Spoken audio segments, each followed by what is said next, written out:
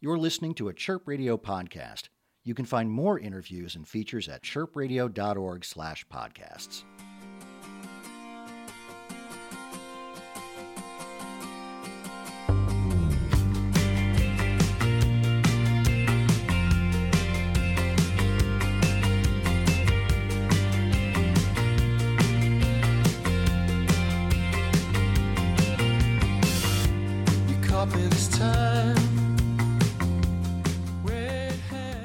This is Brownlee Morgan, and I am here at Shubas with Leo Duncan of Tenfei, who performs a blend of indie pop from Americana to soul. How are you doing? Very well, thanks. So both you and your bandmate Ben Morehouse have been in bands prior to Tenfei, and at times those experiences were really uncomfortable and even fun-filling. And then you found each other. Tell me the journey of coming together as a band. Right, well, that's quite a big question. It's been quite a long road, really. If you think about when we both started playing music, probably both when we were teenagers. Then we met each other when we were about 10 years ago, I think, in London. Ben was studying the Royal College of Music. The Royal Academy of Music. So was a friend of mine who I'd been in a band with in Birmingham. So I went to see them play because they were in a band together, and our relationship started, as it were, through bands.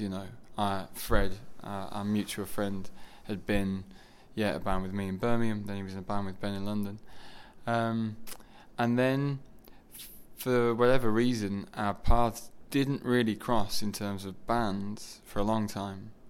But what we did have together was a friendship and a love of playing music together, and also a shared lack of money.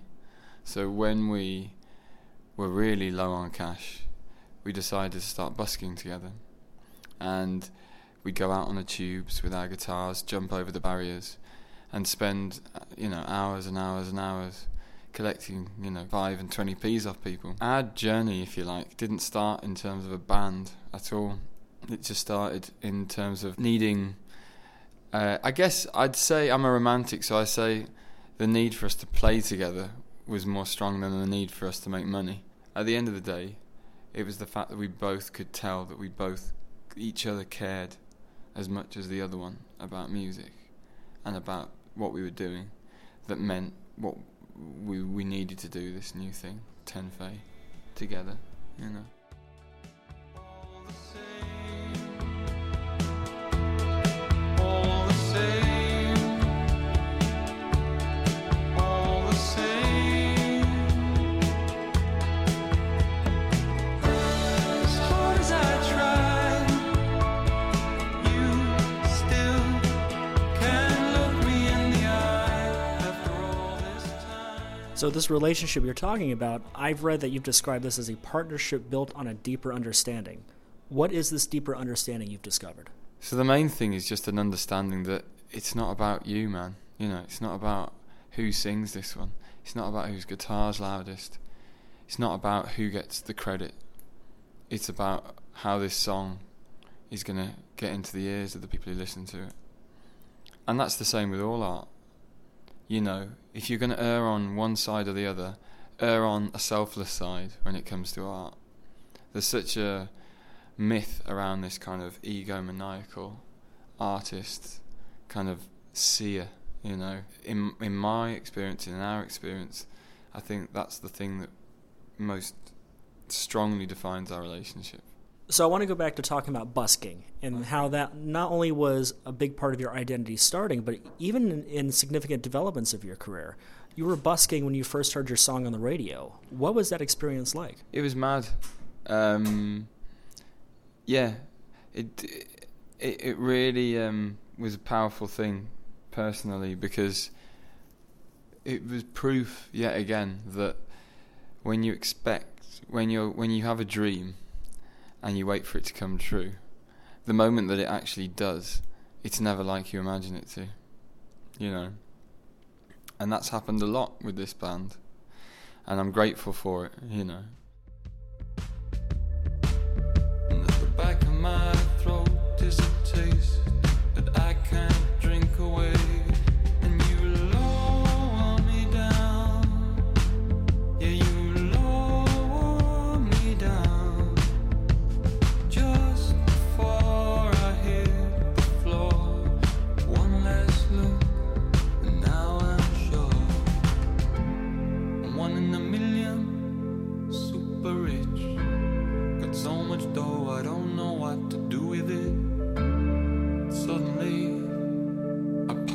me. Just wants to go back to how it used to be.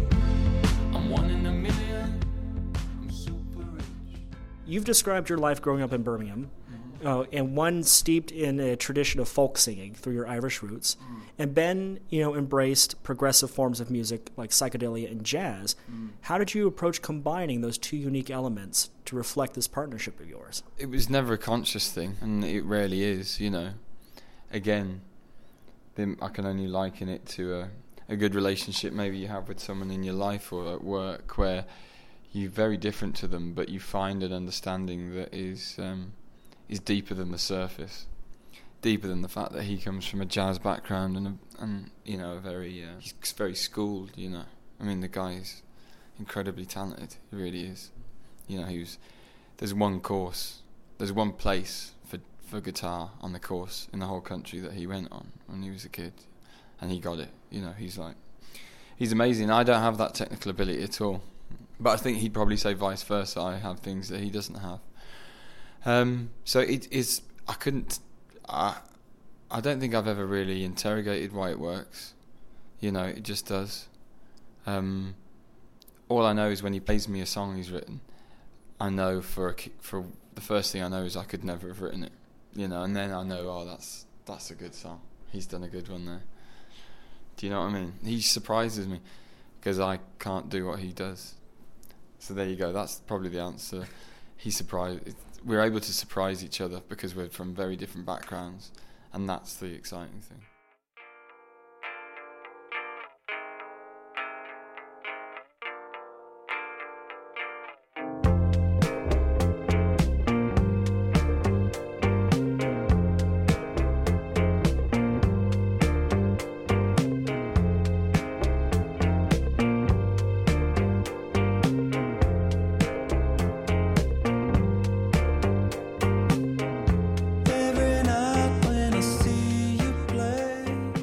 So when I was listening to your latest album, Future Perfect Present Tense, I was really enjoying the track Here Again.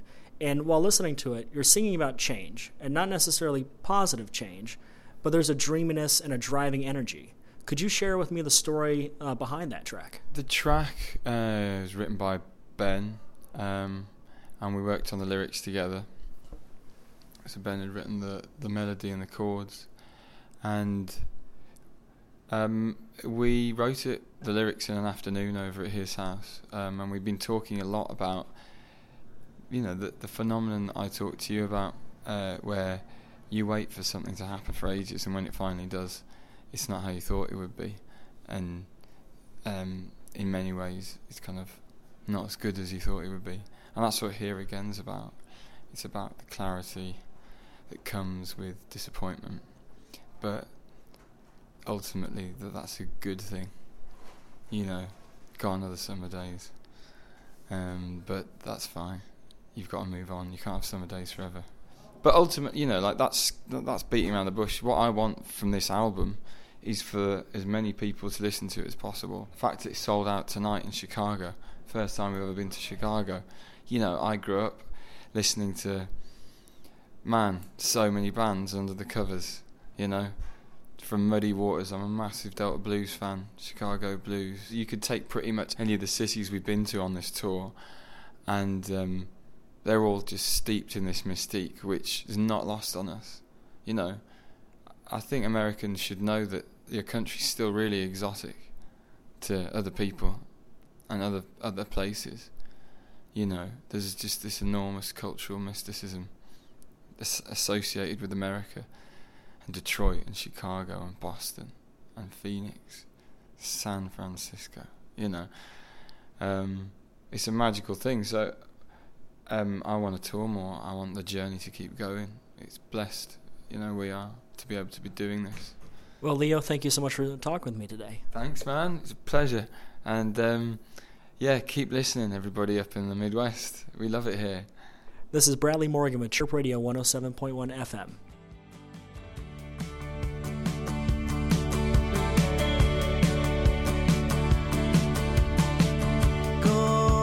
Southern days, older now, the harder way. Yeah, you knew one day I'd come around.